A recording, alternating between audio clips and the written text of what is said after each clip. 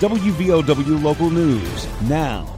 South Charleston police now say that missing canine officer from the Chapmanville Police Department did not run off as reported by the dog's handler. I'm Aaron Stone. Chapmanville canine officer Chase has been missing since Tuesday, April 11th, according to a social media post by Chapmanville officer Marcus Dudley. Chase was attached to the chain of the officer's yard to answer nature's call. Officer's post read he returned to find the collar still attached to the chain and the dog was gone. And police now in South Charleston say that dog did not escape and was not stolen. Moreover, Officer Dudley's statements since Chase went missing were called inconsistent by South Charleston Police Captain Andrew Gordon. WVOW Logan. Medical emergencies are never expected. They just happen. And when they do, it's critical to know that the skilled emergency medicine specialists and advanced diagnostic technologies at Logan Regional Medical Center are nearby. With imaging, laboratory, and surgery services close, you have access to all the resources you need for high-quality emergency medical care. Logan Regional Medical Center. Be well, live well, that's why we're here. For more information, visit LoganRegionalMedicalCenter.com. State police investigating a fatal single-vehicle crash in Lincoln County. Emergency crews were on scene of a crash around 11 o'clock Wednesday morning on Fox Chase Road in the Alum Creek area. Early reports say that the car went over a hill, struck a tree. No other further information has been released.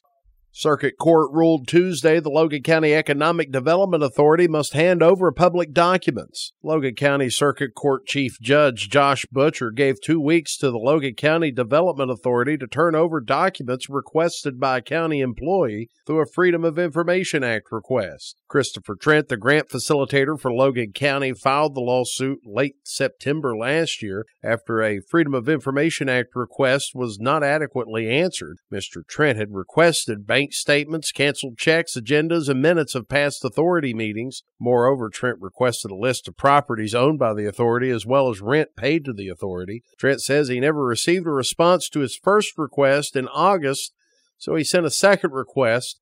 Rocky Atkins, executive director of the Logan County Economic Development Authority, responded to that request, said it was overly broad. Mr. Atkins requested specificity of documents sought. Trent requested the same documents again and never received a response. Trent then filed a lawsuit in circuit court on September 21st. Trent said the Logan County Development Authority never responded to the lawsuit or to the court. He filed for default judgment October 27th. The first judge recused in the case.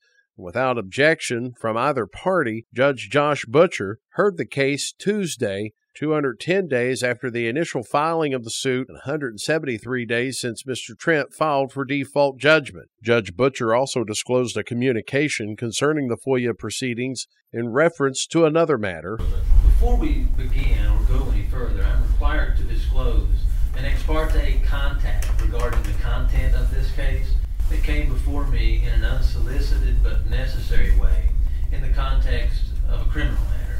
The judge would not elaborate on what the communication was or what the contact had to do with criminal charges that may be pending. Neither side objected to the judge hearing Tuesday's civil matter. Chris Trent represented himself, and the Logan County Economic Development Authority was represented by Logan County prosecuting attorney David Wandling. Prosecutor Wandling was drafted into action at the last minute. According to state code, prosecuting attorneys represent certain public entities like the Board of Education or County Commission if no outside counsel is hired. The Logan County Development Authority is a public entity of the County Commission, and Wandling told the court he was only made aware of the case by Economic Development Director Rocky Atkins shortly before the hearing at 11 o'clock Tuesday. But because they didn't hire their own counsel sooner, they haven't filed a response. They likely were not given legal advice on how to respond to the original FOIA. And so they're left here at the last minute scrambling, asking me to appear 5 minutes before this hearing was set to start. Wandling asked the court for a 2-week continuance since he was so unfamiliar with the case. Moreover, Wandling said his client can redact personal and privileged information from the documents that are not public in the next 2 weeks. Chris Trent objected to the continuance, said the matter has been delayed long enough. I don't understand why the government would get any more benefit than a normal citizen. As a matter of fact, I would think they should be held to a higher standard since they are the government, and they should abide by the laws that were instituted, maybe not by the development authority, but by the government overall. Judge Butcher granted a summary judgment and court costs to Mr. Trent. The judge ruled that the authority has 2 Tuesdays to produce the documents for Mr. Trent's inspection. Get local news on demand at WVOWradio.com and on your smart device. This is WVOW Logan. Here's the Coalfields forecast from the Storm Tracker 13 Weather Center. I'm Storm Tracker 13 Chief Meteorologist Spencer Atkins. It's hot today with a high near 87, and then overnight it's a warm night in the upper 50s. Let's go with about 84 for Friday. Couldn't rule out a spotty thunderstorm cell later on Friday night, but the heavy rain really kicks in late. We're talking about midnight till the first half of Saturday morning. Then we dry out. We'll be in the 60s. And then on Sunday, much cooler, sunshine, highs only in the 50s. I'm 13 News Chief Meteorologist Spencer Atkins. Listen throughout the day or click on tristateupdate.com for more weather information from the Storm Tracker 13 Weather Center.